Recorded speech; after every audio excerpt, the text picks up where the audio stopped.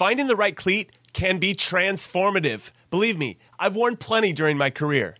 So getting the right balance is crucial. The cleat needs to feel good on your foot, but also feel good connecting with the ball. The New Balance Furon 7 Plus is built with both of those points in mind, offering overall comfort and precise striking in the game's fastest moments. Because, as I learned the hard way, because I didn't possess much of it, speed matters in soccer. That's why the Furon 7 Plus is built for accuracy and precision at rapid pace, and is engineered specifically for use on firm ground. Why is this the ideal cleat, I hear you ask? Well, not to get too scientific, but the Furon 7 Plus offers a lightweight yet supportive hypo-knit with mesh lining upper construction and is paired with offset lacing for a truer strike of the ball, which is a long way of me saying that your game will immediately get better when these are on your feet. Learn more and purchase the Furon at newbalance.com.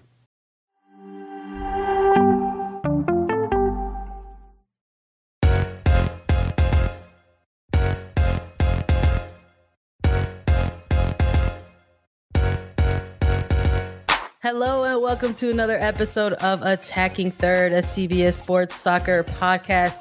I'm Sandra Herrera, CBS Sports lead NWSL and U.S. Women's National Team writer, joined today by my colleague and co-host Lisa Roman, and we're also joined once again by Lori Lindsay, currently NWSL analyst for CBS Sports. She made 31 appearances as a midfield for the United States Women's National Team from 2005 to 2013, and she helped the team to a 2012 London Olympics gold and earned a silver medal in the 2011 FIFA Women's World Cup.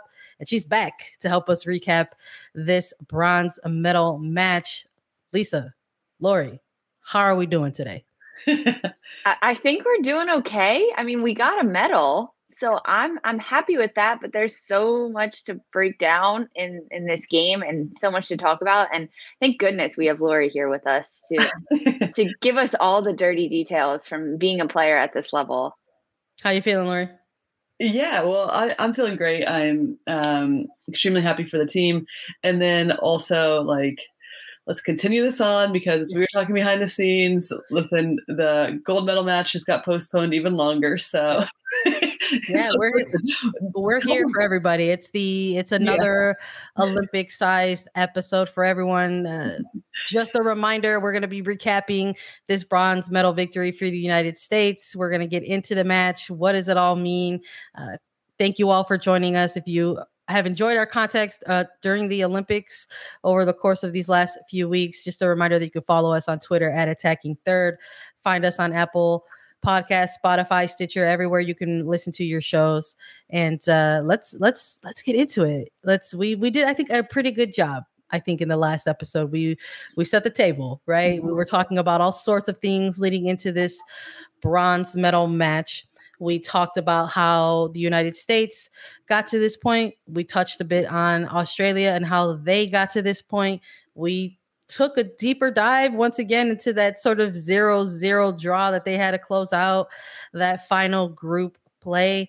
And we had a lot of questions of how this match was going to look or possibly feel for both of these teams on each side of the ball.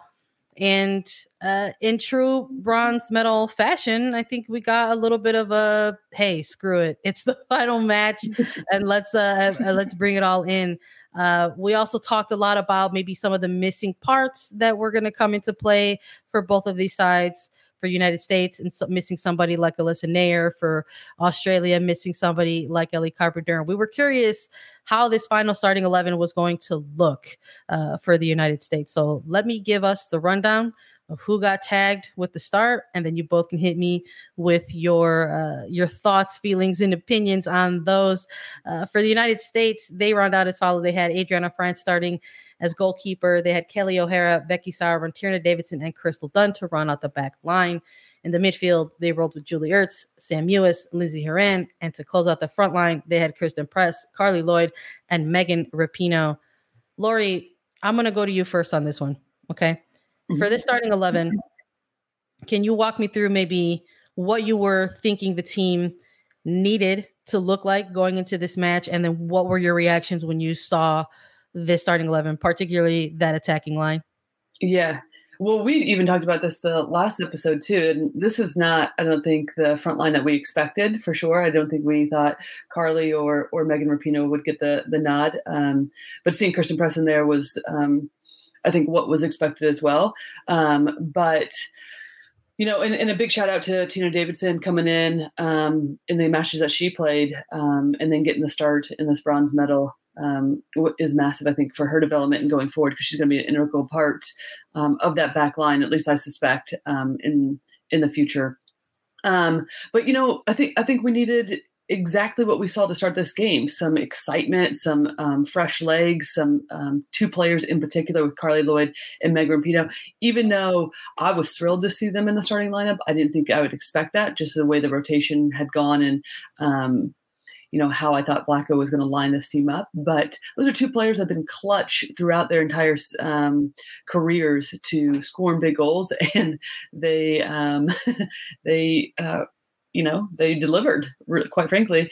And then the midfield, listen, still not, I don't think, what we expected. Those are three with Ertz, Sam Ewis, and Lindsay Horan, three that we had seen in there quite often. But in terms of like what I wanted to see more, which is a bit more of keeping the rhythm and dictating the tempo, we still didn't see it, but enough pressing, enough of the job getting done to solidify the bronze, really, to sum it up.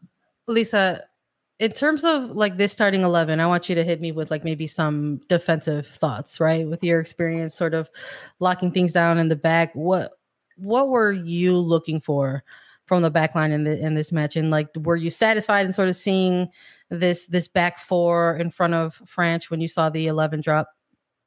Yes. I mean, we've talked about it, Sandra and I, throughout this Olympics, of the back line for Vlatko in the United States. And he's made changes and he's rotated players in, but each time I come back to Tierna Davidson, she needs to be back there. Her partnership with Becky Sauerbrunn is really good. They have a good relationship that really balances each other out. And Dunn and O'Hara on the flanks, out wide in the back, they've been consistent throughout this tournament.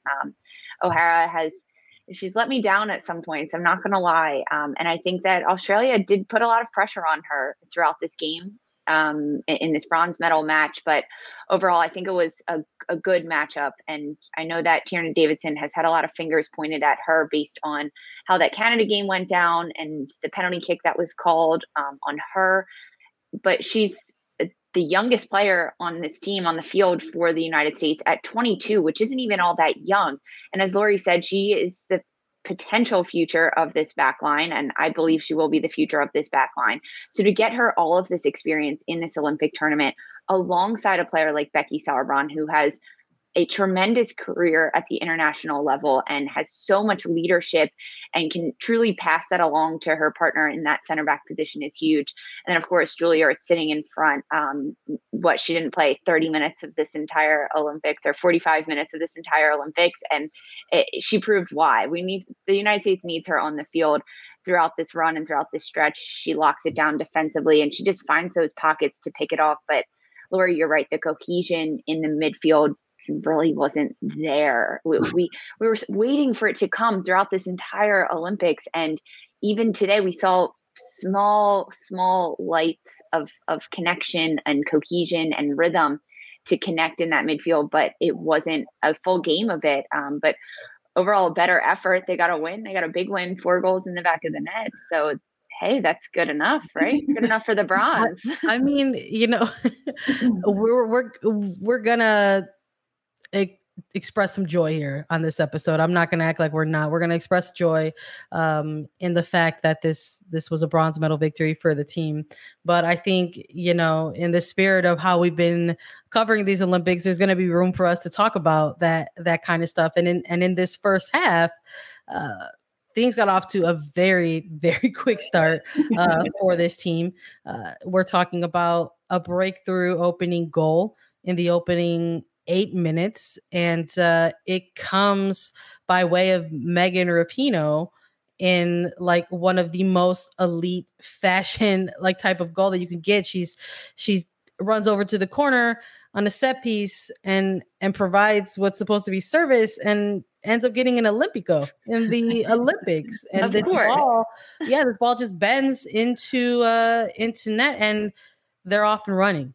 They're off and running. And even prior, the lead up to that goal, quite frankly, the team just looked a little bit different, or maybe a little bit more familiar, depending on what type of eye you're watching this team with. Because I think, again, we've been talking about it all Olympics. That sort of very familiar, high press, intense attacking style type of team. That sort of element has kind of gone missing a little bit throughout this Olympic Games. When you guys watch that goal, Lori, when you're looking at a goal like that, that early in the game, what does that do for your team in a medal game? Well, I think in general, it is like, you're like, hell yes, it alleviates some pressure, right? You get momentum, especially because I think, we haven't talked a lot about, or you two potentially have, but I think the U.S. thrives on goals. They thrive on what you just said, Sandra, like high pressing, energy, right? You get that from fans. And I saw during the game, actually, like a picture after Megan went to line up for that corner kick. And I'm like, is this like a manufactured photo? I'm like, what is happening here? Because honestly, there's no one else you can see in the photo. It's Megan about to line up, and the way that the angle is, all you see is the assistant referee, and then everything else is completely empty, right? And I think that alone has to be expressed too on how difficult this is for these teams and playing in front of these empty stadiums as well, especially a U.S. team. But when you're not doing that, yes, after not scoring many goals, which the U.S. is so accustomed to doing, to get off on the front foot against Australia, knowing that they have the ability to score goals. We saw that in this game. Awesome. And to score it like Megan did, Olympico, as you mentioned, it is massive, right? It's massive in terms of alleviating pressure and also just like igniting that joy that we've all been talking about that seems, or the cohesion that seems to have been missing. So, yeah. And alleviating that pressure also coming from the Matildas. We mentioned the start of this game, and it was fast paced. It was high intensity. There was pressing all over the field, and the Matildas, they were putting a lot of pressure on the United States. It was pretty even, I want to say, for the first 5 minutes of just teams figuring out where their opponents were, the matchups on the field, going against their opponents that they were battled up with 1v1. And to get this goal within the first 10 minutes on a set piece opportunity does change the game, because it was a set piece opportunity. And those were corner kicks and set pieces that the United States haven't been drawing in their attacking third throughout this Olympic Games. They were getting into their attacking end, but not getting the ball over the end line to draw those corner kicks and get those opportunities. And when you're creating so many chances in a high intensity moment like that, every player on the field, as soon as that ball went in, they were like, yes. But they were like, wait, it just happened so quickly because the game was moving at such a fast pace, and then bam, back of the net. Their facial expressions were amazing. It was like, what? Yes. It was hilarious to watch them change on the camera. Yeah, no, we talked about that a little bit. I mean, Lori specifically, you were like, we need to see the joy. We need to see the passion. And I think to have that type of goal kind of kick things off and set things in motion, it really does sort of, again, set the table for things for sure. But it was this first half in particular was incredibly quick, fast paced, back and forth type of tempo. I mean, we're talking about Australia getting an equalizer just, maybe like 10 minutes later. I believe this goal happened in the 8th minute, and then Australia's equalizer happened in the 16th. So it was like end to end, really. And we were talking about her all last episode as well. Sam Kerr comes up with this equalizer, and let's talk about how this comes to light. This is not to take away against Sam Kerr and her ability on the ball. We know how lethal she is. We've seen her scoring goals, quite frankly, all over the world in different leagues, and doing it for Australia on the big stage in a big moment like this. Lisa, defensively, let's talk a little bit about how this equalizer came to life. Bit of a poor decision from Davidson. You got to call that out and see it like you see it.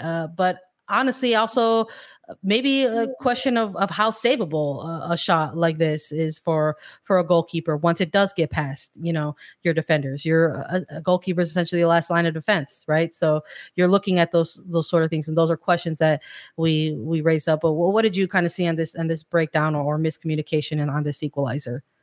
Yeah, this equalizer did come from a mistake, and actually the next goal did as well. There was a few mistakes happening defensively all over the pitch, but this one was just bad passing and bad angles between the center back duo of Tierna Davidson and Becky Sauerbrunn. It was the mistake from Davidson trying to pass it over to Sauerbrunn and not realizing that she had high pressure from Australia waiting right there to jump on this. And then as soon as Australia does pick up the ball and they start to move quickly, they didn't have too much yards to cover, too many yards to go before they were right in front of the goal mouth. And I believe AD French gets a hand on this as it goes towards the net. She does try to save it, but it's a mistake on both ends, the defensive end and even the goalkeeping end.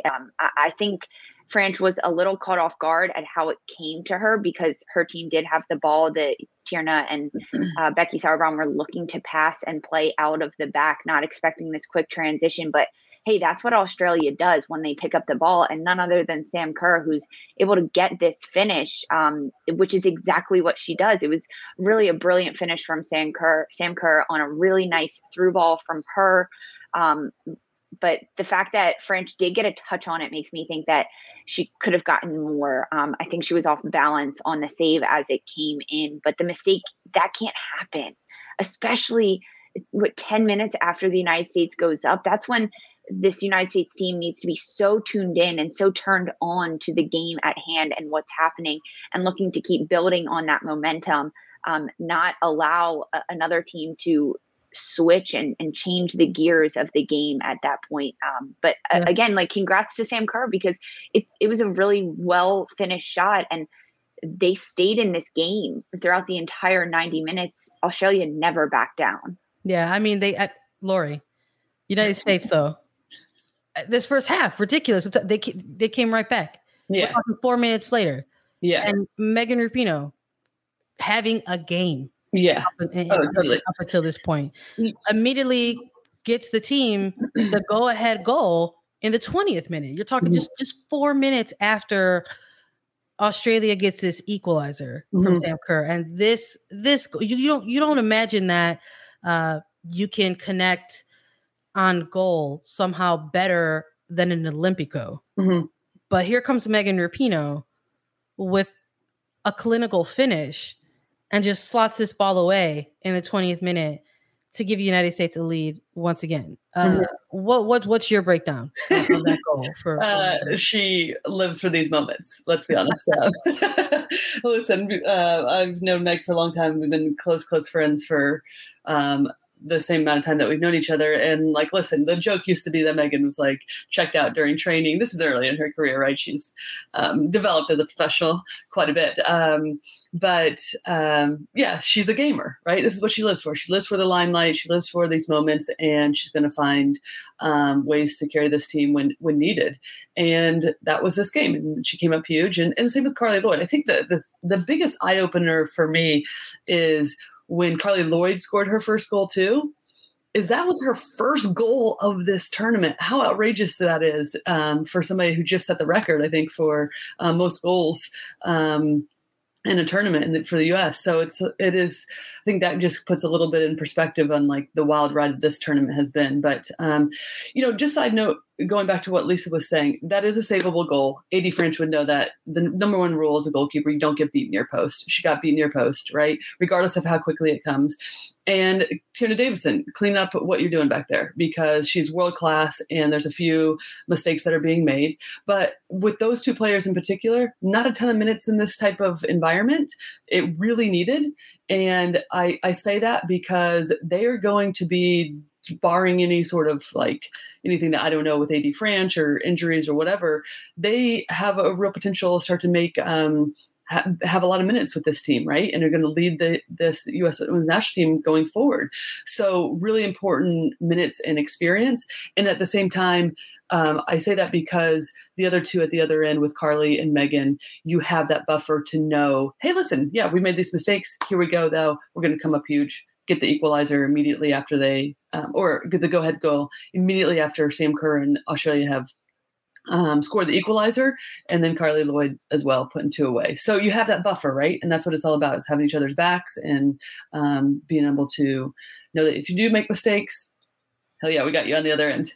Yeah, and the mistakes from Davidson and French were mental completely. Like you said, world-class players that didn't have enough experience. So those mental lapses, that's, I mean, yeah, but if you can lean on players like Megan Rapinoe and Carly Lloyd, and I know we talked about this in our starting lineups, that it was not exactly what we were expecting to see or hoping to see, but you have to give it to them. These are players that know how to show up in big moments, and that's exactly what they did today. I thought of that after Rapinoe scored that second goal. I was like, everyone that's been doubting her and saying, why is she getting the start? And she's older, veteran player. Why is she on this team? She doesn't look as good as she has in years past, which I'm not denying that. She obviously has aged a little bit, but no one has been at their best return, okay? But she gets 2 goals. Like players, hey, turning it on, turning it off. A good balance there, I guess, in terms of this first half for sure. And congrats to Carly Lloyd. She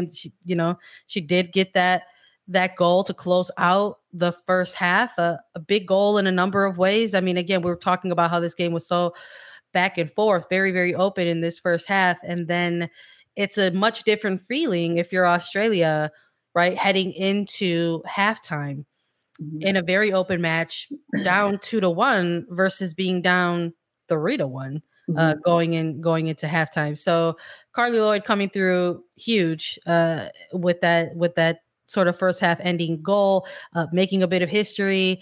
She beat Abby Wambach out for the top United States Women's National Team goal scorer in the Olympics with her 10th goal. So it's a hell of a statement to sort of close out your first half there, and you got to be feeling good, right? I think going into the halftime break in a bronze medal match, up 3-1 with 45 to go, and playing as well as you are, even with maybe the very early kind of mental lapse on the defensive side of things. It's an opportunity to maybe hit the brakes and acknowledge that for a second. And we're going to hit the brakes and acknowledge our hydration break for a second. We've been doing it all Olympics, caffeine checks, checking in with each other. Let's hydrate. Cheers. And we'll talk about this second half. Hey, it's Lisa Carlin from Attacking Third to tell you about the all-new Hyundai 2024 Santa Fe. It's equipped with everything you need to break free from the dull work week and embark on an adventurous weekend. The Hyundai Santa Fe features available all-wheel drive, standard third-row seating, plus available dual wireless charging pads, ensuring that you can take on any adventure. It's ski season, and with the all-new Hyundai 2024 Santa Fe, I can easily load the car with all my gear plus my friends in the third row and make it right to the base of the slopes with all-wheel drive. Learn more about the all-new Hyundai Santa Fe at HyundaiUSA.com. Call 562-314-4603 for complete details. Okay, picture this. It's Friday afternoon when a thought hits you. I can spend another weekend doing the same old whatever, or I can hop into my all-new Hyundai Santa Fe and hit the road. With available H-Track all-wheel drive and 3-row seating, my whole family can head deep into the wild. Conquer the weekend in the all-new Hyundai Santa Fe. Visit HyundaiUSA.com or call 562-314-4603 for more details. Hyundai, there's joy in every journey. All right, let's get into the second half. Believe it or not, there were more goals to be had in this match. If you're just joining us, just waking up, let's walk you through it. Let's get into all of these remaining goals. No immediate substitutions, right, in this second half. Not something that's been uncommon for this team. We have seen head coach Vlatko Andonovski make a number of rotations, make a number of substitutions throughout the entire Olympics. But nothing, I think, in this match up until this point maybe signaled like, hey, we should absolutely be making immediate halftime substitutions. And of course, it paid off once again, because we got 5 minutes into this second half. You're talking about Carly Lloyd also saying, hey, it's not just Megan Rapinoe who's going to be walking away with a brace on this day. I'm gonna get involved here too. And she extends the lead some more for the United States and makes it 4-1 for Team USA in the 50th minute. Lori, again, we're talking about what these type of goals do for a team and their mentality in big games like this. What is a moment like that starting off the second half already with the lead, extending it even more, do for the team? Does it help you settle in a little bit more, or does it still like kind of get you amped up and make you want to go after things? Yeah, I think both. I think one, it does amp you up. I think we saw the jubilation on Carly's face and what that meant to her personally, right? And then also, because she's about scoring goals. She knows if she's scoring goals, regardless of what the rest of the 90 minutes or however long she's playing, she is doing her job up there and putting teams under pressure. And also, I think yes, it does give you a little breathing room, because as I'm sure we'll get into in a second, there will be more goals from Australia. So, and I also think in this tournament and potentially going forward, regardless of how good we are defensively, listen, like this is an Australian team who, years past, I think for a lot of teams, they would be like, all right, 4-1 deficit against the US is like, there's no way we can come back. Right. But as we saw in this game, it was a lot tighter as this game went on than I think anybody wanted. But the reality is teams are getting better and they're finding ways, and we're seeing even more prolific goal scorers come about. And so, yes, it does give you some breathing room, but also it is like, hell yeah, because it gives us a buffer in case what we see happens and close calls or actually goals being scored. It's difficult when you have that many goals ahead for teams to actually come back, even though it was close.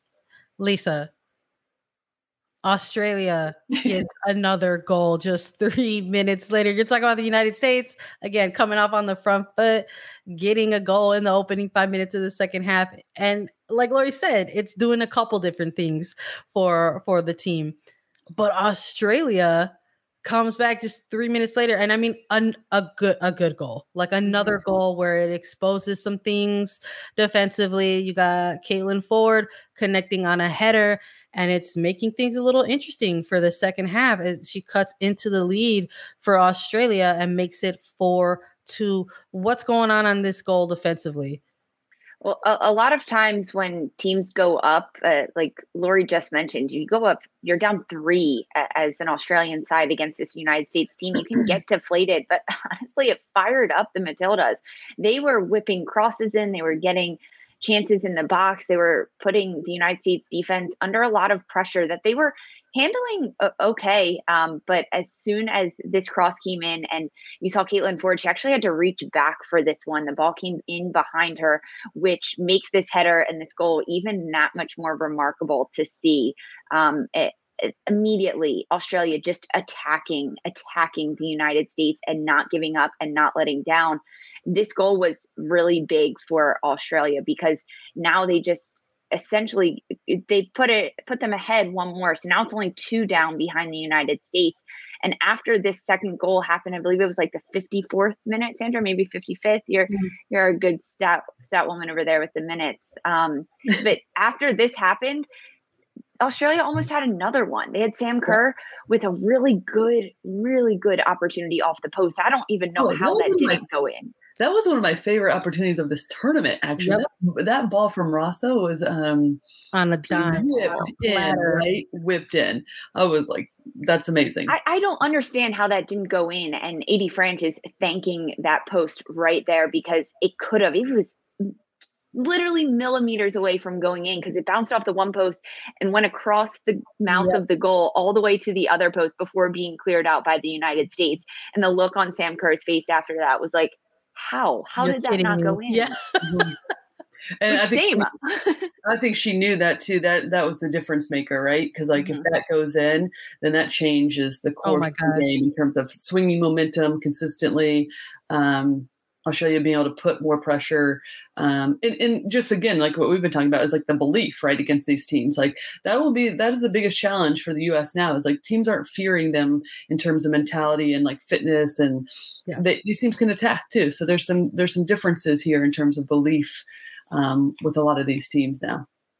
I'm almost curious too if that goal for Kerr, if that opportunity for goal does for Kerr does translate into a goal. Like just 2 minutes after that Ford goal. Like you're talking about 2 quick goals back to back right after the United States extend their lead to 4.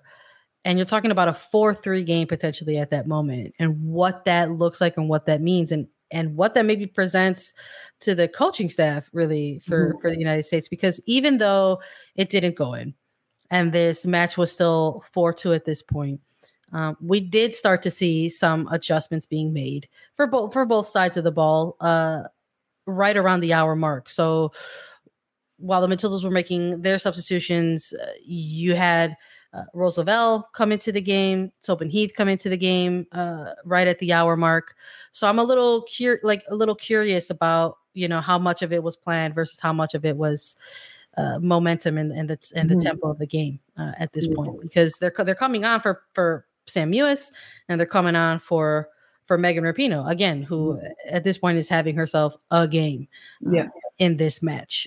So I'm a little curious, about that type of stuff. But this, even though that opportunity doesn't cross the line for the Matildas, it still remained a pretty active game. I think at points of this second half, it sort of felt like either one of these teams could get another goal. And obviously, if it would have been the United States, it would have been a little bit of cementing some things. But if you're Australia, if you do get that third goal, it can change up everything.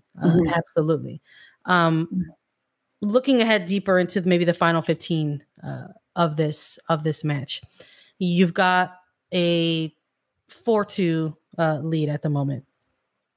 Things are feeling pretty good. I think if you have a 2-goal lead in the final 15 minutes, right? Even if it is a pretty open and wild game, maybe you're going to shift things around and try to lock things down defensively and try to organize things. And we started to see some tactical changes there towards the end, right? We started to see the 5 back from the United States and in an effort to sort of close things out. But in true bronze medal Olympic fashion, that doesn't happen. We were talking in the 89th minute, Australia gets a goal, and all of a sudden it's 4-3 in this match. And you're saying, oh no. Oh no. Yeah. Close out a game, United States. Actually, I think I messaged you all about like what time we're coming on to this, and then I was like, actually, I shouldn't have hit send because like we're like 5 minutes away, and like who the hell knows what's going to happen? So like, who even knows if this is going into overtime or what? So delete that message. That's what did it. We're gonna put it on. Yeah. Lori provided the catalyst for chaos. It was delicious. 89th minute. The officials signaled that there's going to be 4 minutes of stoppage time. That's a lot of time in a game like this.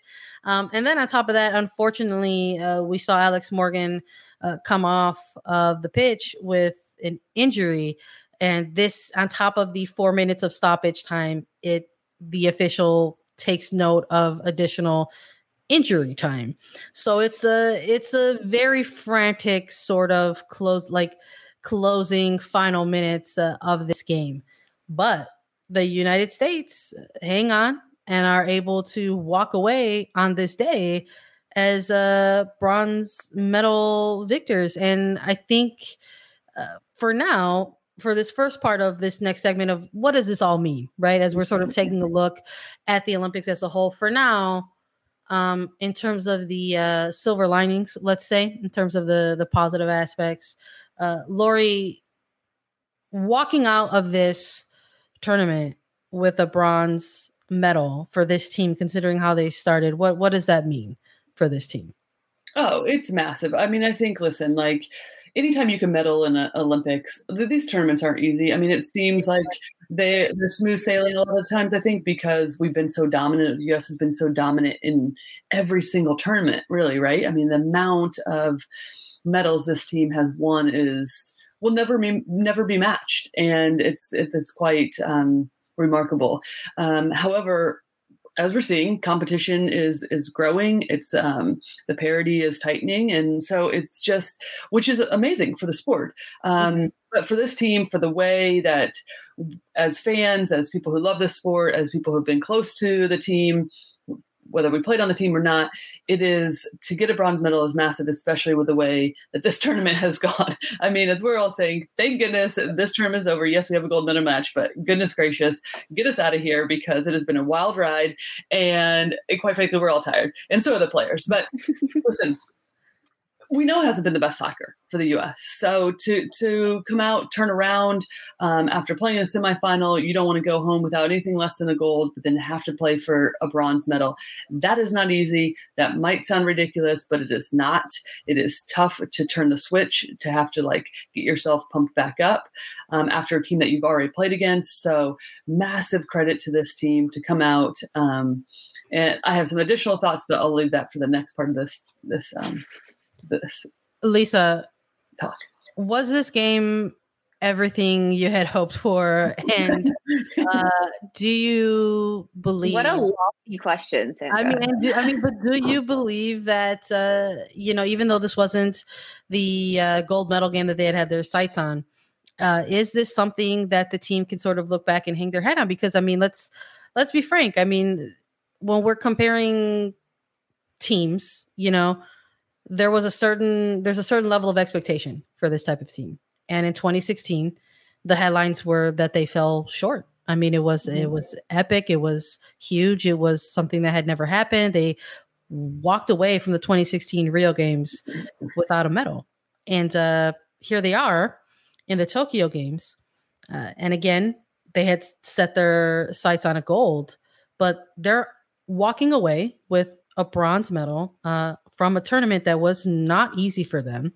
And they can look back and say, we achieved something that we were unable to achieve in the Rio Games.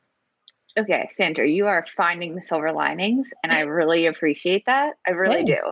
And this game was better than anything we had seen throughout this Olympic tournament. And over the last 6 games, this was the United States' best one. However, it's still not the team that this team has traditionally been.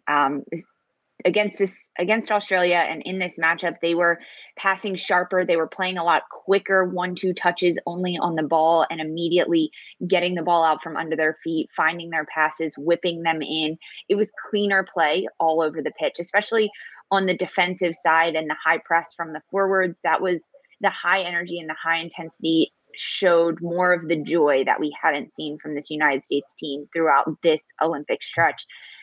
And it's really hard to judge for me if this was a good game for them, because honestly, it wasn't the best game from them that I've seen. But when you compare it to the way they've played previously over the last 2 weeks, yes, it was much better compared to Rio. When you look at the grand scheme of things, yes, they're leaving with a medal and a bronze medal. And although the competition across the world and internationally is getting better, which is tremendous for the leagues and for the sport overall, that's huge. But the United States is still a very good team. There's so much talent in this country that they need to really be building on and continue to grow. And the fact that they've been at the top for so long, I wasn't sure that they realized how close behind their opponents were, right on their backs leading into this Olympic tournament.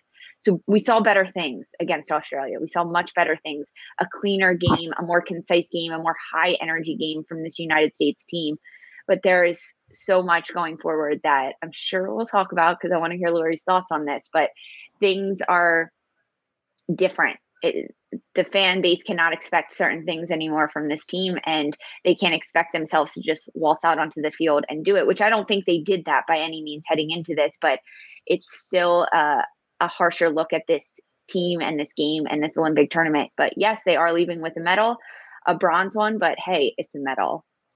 Let's stay on this comparison for just a quick second, because for people who are coming into this Olympics for the first time, because that happens in international tournaments. International tournaments generate a lot of buzz, a lot of interest, and a lot of people make their introduction into supporting certain teams within big moments like this. So for people who are unfamiliar with when that 2016 elimination happened, it was huge. Mm-hmm. It was absolutely dominating the headlines. And I will remind us and anyone else who needs it, but I remember a lot of some of the conversation exiting that Olympics was similar to some of the things that we were seeing within this Olympics as it was still going on. I mean, I remember even in 2016 where people were telling Megan Rapinoe that she was old and didn't need to be there. I mean, this is 4 years ago. You know what I mean? So there's still this narrative that's there. They were telling Carly Lloyd the same thing. They were saying Heather O'Reilly was named as an alternate for that roster in light of some of the conversations that were being had about the team and wanting to maybe start a quote unquote turnover and like looking ahead to the 2019 World Cup and stuff like that. So here we are. And a lot of that conversation was ongoing during this tournament. It wasn't even, people weren't even waiting for this Olympics to be over. Quite frankly, it was happening right when they suffered that 3-0 loss against Sweden in that opening Olympic group match. So in terms of staying in this sort of time frame in these similar narratives, I mean, we're here in the Tokyo Games. Lori, is this still the same perspective that people should be having? Is it normal? Does it make sense to maybe take a look at these last two Olympics, not just this one, and then say, yeah, there maybe needs to be some different looks as this tournament comes to a close, and then a coaching staff looks ahead to the 2023 World Cup? Well, listen, everyone's going to talk, right? The bigger this game gets, especially on the women's side, the more people are going to chime in, especially every 4 years, and have their opinion. This person needs to go. And regardless if you've played at this level or not, and you just think you have the better perspective than anybody, it's always fine. That's amazing, right? Oh, know. Okay, great. Let's listen to you. Yeah. And obviously you being universally, not you two or anybody that we actually value their opinion, but, but however, great. Yeah. That's what you want. And what's hilarious is that in 2016, then we saw what the team did in 2019, Megan in particular, becoming FIFA World Player of the Year from her basically carrying that team. So, and people I think forget that Megan had come right off of an ACL injury in 2016. And then fast forwarding to here. Yes. I mean, listen, these conversations are always going to, if the team that you care about isn't playing or performing to the level that you feel like they are, then yes, you're going to start pointing fingers.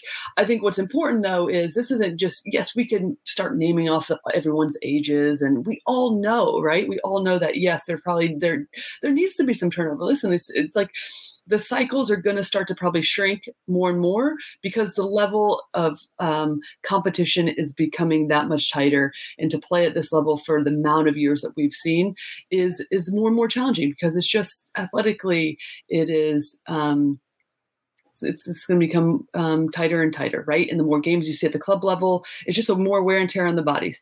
However, I think it's important to remember that Carly Lloyd and Megan Rapinoe in particular, that a lot of fingers are being pointed at as like older players, they didn't even start the game against Sweden. Okay. So we're talking collectively as a unit. This has not been the best tournament as a critical for the U.S., right? Players that we expected, Sam Ewis and Lindsey Horan, right? Crystal Dunn, that we expected to have some like bigger impacts, right? Didn't. Now, listen, we could break that down, and I'm sure we will get into that even more on why that is. We're not just going to say, hey, you didn't perform well. I think tactically there's some things that are involved and why that didn't bring out the best attributes in players. However, this is a smaller roster, and we were shell-shocked against the Sweden team. And quite honestly, clearly it was difficult for them to bounce back from that, right? And I think it's an important point that you make in bringing that up, because I don't think that's, I'm not sure if that's discussed enough. Actually, it's because it's just true. I don't know what it is about the Olympics, but for some reason it just looks, because we're the ones watching it at this point, not playing in it, but it just looks, and I'm sure for the players feels like a much harder tournament than the World Cup. And we hear that a lot coming out of this. I don't know if it's just the fact that it's fewer teams that are able to compete. It's much more difficult to qualify for a tournament that has only 12 teams in it, going for 3 medals. And then just the very quick turnaround in between games, leading into knockout rounds with the same exact quick turnaround. It's just a very, very hard competition to compete in. So that being said, I would like both of you to weigh in on this, and Lisa, I'll have you go first. In light of all that, right? Because I know this is the fun stuff where we try to break down like what comes next and this and that. But I think we got to maybe take a moment to maybe try to find these bright spots for either of you, because we also hear about this coming out of tournaments, about breakout players and players who have like big games and big moments. Who is it on this United States women's national team in this competition that we can maybe look at and point at and say, okay, you had a strong showing in this type of tournament, or you got next? Who is that, or who could that possibly be for either of you? Lisa, I'll have you go first. Yeah, that's a really good question, Sandra. No wonder we put you in the seat to ask the questions. Dang. Well, listen, we're gonna need you to answer this too, Sandra. So all right. Yeah. We're turning this around on you. That's sure. Fair. So there were certain players that did stand out to me. I think Alyssa Nair had a very good tournament before her injury. She did have a very good tournament. She kept this United States team in games more so than if someone else was in there. And that's not to say anything about AD French, because she also had a big role to fill. But I think Alyssa Nair was a player that came into this tournament very prepared and very ready to put this team on her back and keep them in games, which she did. Another player that we actually didn't see against Australia, but I believe has a very bright future with this squad and this team from the glimpses that we saw, was Lynn Williams. When she came in and she could provide the pressure up top and the darting runs in behind. We talked about this a little bit. I believe it was just us three. I don't even think it was on air, but seeing her in that 9 position, in that center striker forward position, could be really big for this team moving forward. And that's a tactical adjustment, Lori, that you touched on, that maybe needs to change for this team and this squad. And that goes to show that the coaching staff can't just continue to play the same tactical formational play that they did under Jill Ellis, and maybe things do need to change.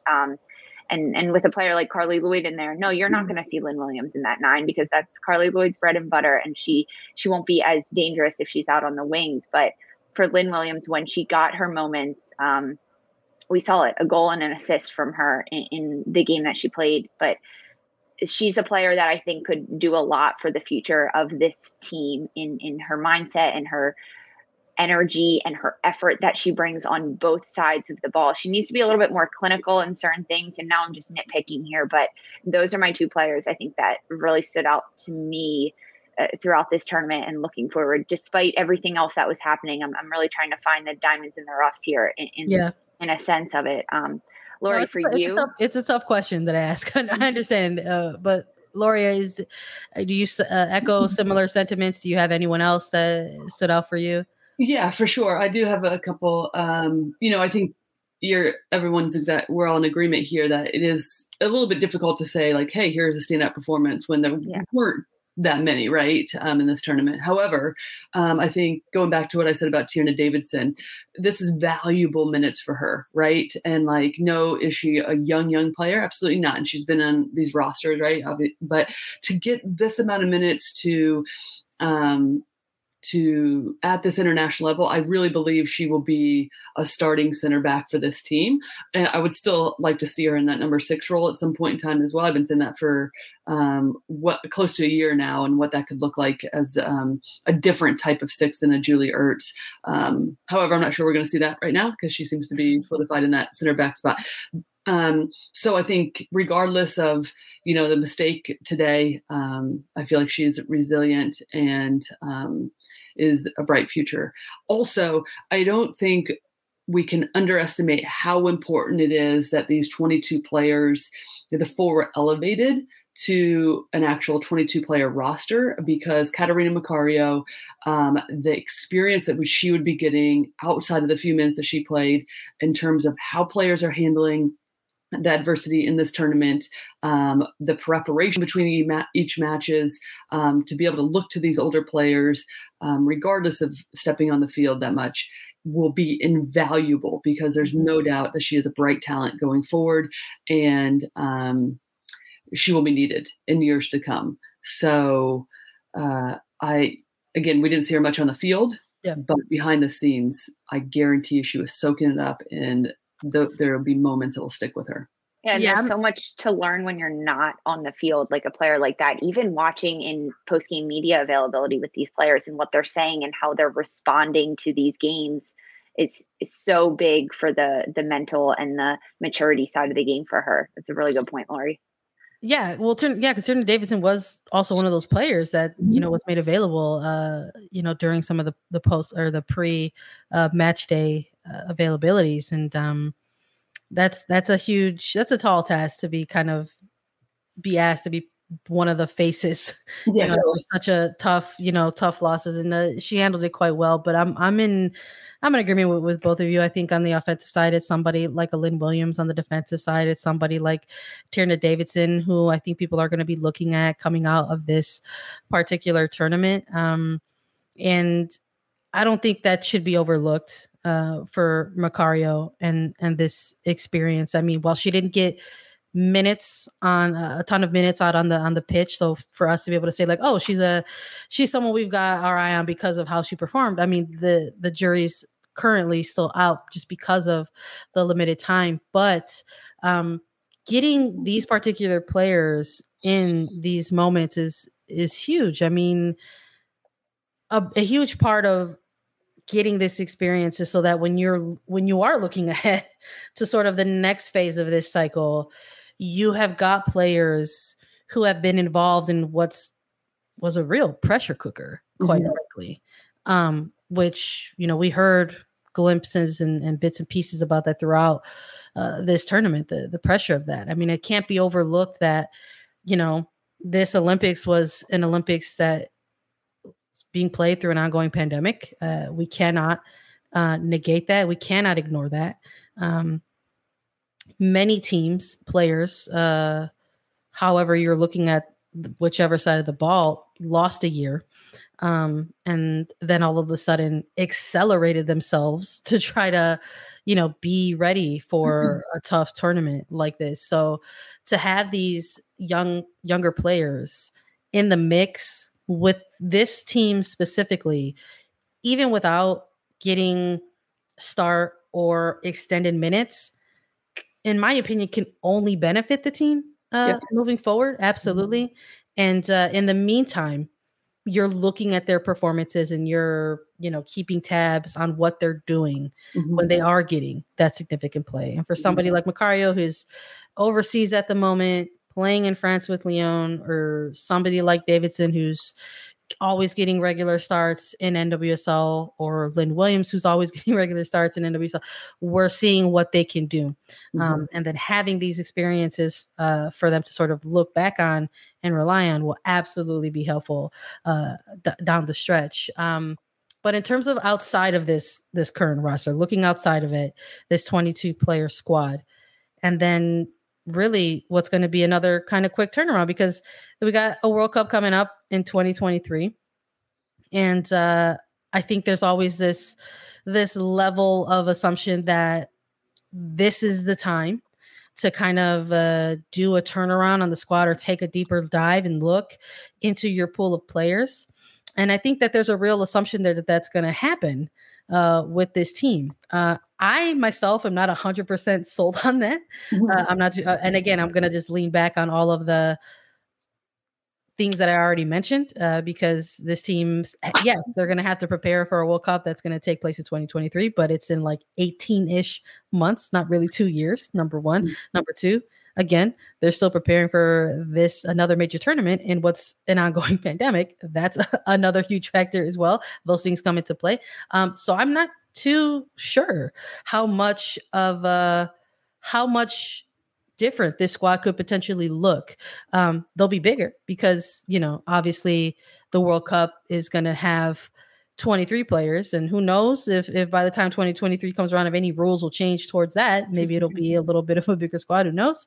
But in the meantime, what we do hear about is this constant competitive environment that takes place for the United States women's national team, that it is constantly a place where players are coming in to compete day in, day out, both be each other's own competition and each other's, support system, really, and helping elevate each other's game. So as we're looking ahead a little bit, maybe let's take a look at the three different lines. Who would you like to maybe see get inside of some of these national team camps as the next 18 months sort of start playing themselves out? Who are you looking for on the defenders, on the midfielders, and on the forward line side of things for head coach Vlatko Andonovski to get in there and really get in the mix? Lori, I'll have you go first. Yeah, I mean, I think you do make a really good point. Is sometimes we think we're going to see these huge overhauls, right? And that's just not really the reality, because what happens is typically you just see some people like retire or fall out of favor or whatever, and then some new players are folded in, right? And so, yes, well, I think we'll see some players retire and some players be maybe kicking, screaming, going a little bit more than they off the team more than maybe they want to. I don't think it'll be this massive overhaul, right? But one particular player that comes into mind that I'll be curious to see, and this goes to a little bit of a broader thought process for myself and how this team evolves tactically, would be an Andy Sullivan, because Andy Sullivan was in major favor, gets injured, right? Tears her ACL a couple of years ago, and then is still really working her way back. And I think what's interesting is watching her in the NWSL, we're still not seeing quite the best that I think that we can see out of Andy Sullivan, and how that fits in, and very much in line with like a Catarina Macario. How do their styles of play fit in with this U.S. women's national team, or do they not, right, going forward? And I'll just say this, Andy Sullivan is one. I think we are going to see like a Sophia Smith. I'd be curious about Alana Cook coming back into the mix, right? Two players that were like the last cut from this team. How they're folded in, what that looks like going forward. And so those are a few players that come into mind, but it's more so really for me less about who's coming in and how the team evolves, because I think as we saw and I'll make this quick, but as we saw today against Australia, yes, tactically we had some flexibility when it came defensively. Like, we fell back into the 5 back, great, all of that, right? We saw against Australia at moments in the first game that they played in the last group play game where we didn't high press, right? So we have some flexibility on like what we're doing without the ball, but really where I want this team to evolve is what it looks like with the ball, because I don't think that's what we've seen, right? We were presented with some different challenges in this tournament of teams not sitting back. Whereas like, yes, when teams sit back in the low block, we can pounce on them, we can press, we see how we thrive, we can force teams to make mistakes, cough up the ball, and then we're in advantageous positions to like score goals, right? And we're not as, when teams are sitting back, we're not as susceptible to being scored on because there's not as many numbers forward, right? So if there's errant passes or unforced errors, we can get it right back, right? We have numbers around the ball. Well, what happens when we've seen basically almost every single team outside of Canada when teams actually press us or not afraid to build out of the back, right? And they're in much more expansive shape, which forces us to be in a more expansive shape, and we can't keep the ball. We can't get Carly Lloyd Crystal Dunn higher up the field, right? We can't get her in the position where she wants to be. Lindsay Horan doesn't have enough players around her. Julie Ertz doesn't have enough players around her. Sam Mewis doesn't have enough players around her. It's disorganized. So who's going to be the one that can put the foot on the ball and we can keep possession and dictate tempo and force other teams to do things that we want to because we have the ball and we can slow the tempo down when needed, speed it up, right? Because right now, personally, I feel like, this is my last point, is we have like one tempo, which is fucking go. Mm-hmm. and we see that a lot in the NWSL, and I'm not knocking that. It's just like really the idea though is to go, and what happens if that's not on, or teams can match us and they can win the ball back, and then we're again in expansive shape and can't get adequate pressure on the ball. And we can't win it back right away. So then once we do, we need to keep it. And those will be the nuances I feel like that have to evolve within our team, because we're going to be presented with a lot of different looks now that teams can match us in different areas going forward at the international. Those are all really valid points to bring up. And of course, like I'm asking these questions to you guys under the assumption that it's going to be, Vlatko Andonovski for the remainder of the way. Because I think we're all kind of collectively in agreement where it's like he's going to be given the opportunity.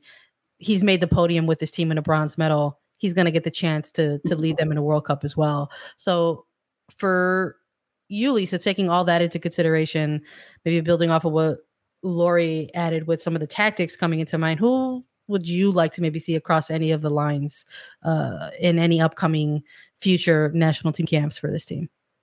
I agree that Andi Sullivan is a player that if she gets consistent minutes at this international level with this national team, that her game could develop a bit more. But you're right, Lori, she has a certain tactic about her that may not fit with this squad. But I think that we've seen glimpses of Sullivan in the NWSL with the Washington Spirit, where she's been really on and she's been the dominant force in a game, that the player out of 22 that stands out in the match to be the one making the change and controlling the tempo of a game. So if she can get minutes with this national team squad, I think it would be good for her. And some other players that are standing out, Sophia Smith, she was right on the bubble of this one, of this national team. And she didn't make the cut, and she went back to Portland Thorns and decided that she was going to go off a little bit, and she's been scoring goals. So I think she could provide a good, different look in the attack for the United States. And then I do think Alana Cook will see more minutes and see more opportunities with this team, just based on how much she already has done at the international level and with this national team. And then based on the rotations we saw throughout this Olympics in the back line with the defenders, we saw Abby Dahlkemper in some games and then not. And I think she lost a bit of her spot in this Olympics tournaments to a player like Tierna Davidson. So now Vlatko Andonovski or whoever else is at the helm, but I think it will be Andonovski, it has to look at a player like Alana Cook. And we even had Casey Kruger, who was named to the 22 roster, who made it onto the bench and for this Olympic that could see time. But I do think Alana Cook, Sophia Smith, and Andi Sullivan are players that could be coming up the flanks. And I mean, there's another player, Emily Fox, who I really like from Racing Louisville that I've been keeping an eye on. But I don't know if she'll be there quite yet. As there are other players that have had more of a taste at the international level than she has. And Sandra, Chicago Red Stars, Mal Pugh, she's been looking good. Yeah, she is. I mean, I think if I'm looking across the lines, Mal Pugh is someone I actually want to see definitely get back into the mix for these national team camps. Mitch Purse, we talked a lot about her in our preview and as the roster was dropped and what she can provide. And it would be nice to, I think, get her in there, maybe get her more as an attacking look versus splitting time kind of on the front line and the back line. So we'll see what Andonovski has in the plans there. And, defensively, I think there's always opportunities there. I think, Emily Fox is someone who needs to start getting some time in with these national team camps to really kind of start getting more familiarized with this team and the systems that are coming into place. And center back depth is always a good thing to have. So I would love to see somebody like a Katie Naughton called into some of these camps and to get a look at. And to be quite frank, I'd love to see Morgan Gautrat back in these national team camps. I think she's been having an MVP type of season for the Red Stars in the midfield. And I think we saw a lot of trouble in the midfield during these Olympics. And a lot of things have been looked at in terms of experience and veteran leadership within those roles. And this is a player who is still probably considered in the peak of her career. Mm-hmm. And I think probably could have made a difference in the midfield for these Olympics. So I think if you're looking ahead to the World Cup, I think you're inviting her back into these national team camps to get another look at the midfielders in the mix in this one. One more player I wanna call out, just because as we're doing this, we've already gone long, so why not? Christine Ewis. She didn't get a lot of minutes. She was at this Olympic Games though, and I think giving her more time and more consistency would provide a really good look for this team. Yeah, I think with a bigger roster at their disposal for the World Cup, I think shoot for the stars, right? get as many looks as you can, and I think that's what we're gonna have to close out with. United States, they made the podium, they brought it in this bronze medal match. They're coming home with a medal. They have already improved on that 2016 to put it behind it. People can put that to bed and say, hey, they're getting back to get medals at the Olympic Games. And now it's going to be on to the next phase. I mean, this is not a team that's unfamiliar with look like jumping right ahead into the next challenge. So I will not be surprised once sort of this NWSL season and sort of post-Olympic international friendly sort of kind of come to a close, what the next phase of some of these camps start looking like. So I just want to thank everyone for joining us during these Olympics. There is still a gold medal match to be played with Canada and Sweden. That has very recently been postponed. So that will now be kicking off at 7 a.m. Eastern Standard Time on August the 6th. It will not be playing at night on August 5th. It was all very, very quickly, the news dropping as we were actually recording this. So if you're still looking forward to a gold medal match and have been on a sleep pattern where you're waking up very early, you get one more to take a look at. So find out who's going to end up with that gold and silver medal if you get a chance. This is going to conclude our Olympic coverage for everyone on Attacking Third. But we're going to still be around giving everybody great coverage of NWSL and other amazing women's soccer happening stateside and otherwise. Lori, thank you so much for joining us. Everyone else, thank you so much for joining us and listening to us. A quick reminder to follow us on Twitter at Attacking Third. We're on Apple Podcasts, Spotify, Stitcher, and anywhere you listen to your shows. We're also available as video, so please subscribe to us on YouTube. Just visit youtube.com/Attacking Third, and we will be back on Monday with another episode to recap NWSL action. For Sandra Herrera, Lisa Roman, and Lori Lindsay, this was Attacking Third. You can now relive the best moments of the UEFA Champions League 24/7. The UEFA Champions League channel is a new 24-hour streaming channel serving nonstop goals, highlights, and full match replays from the world's most prestigious club competition. Reminisce on your favorite moments, legendary players, and brilliant goals with the UEFA Champions League channel, streaming around the clock on Pluto TV and the CBS Sports app.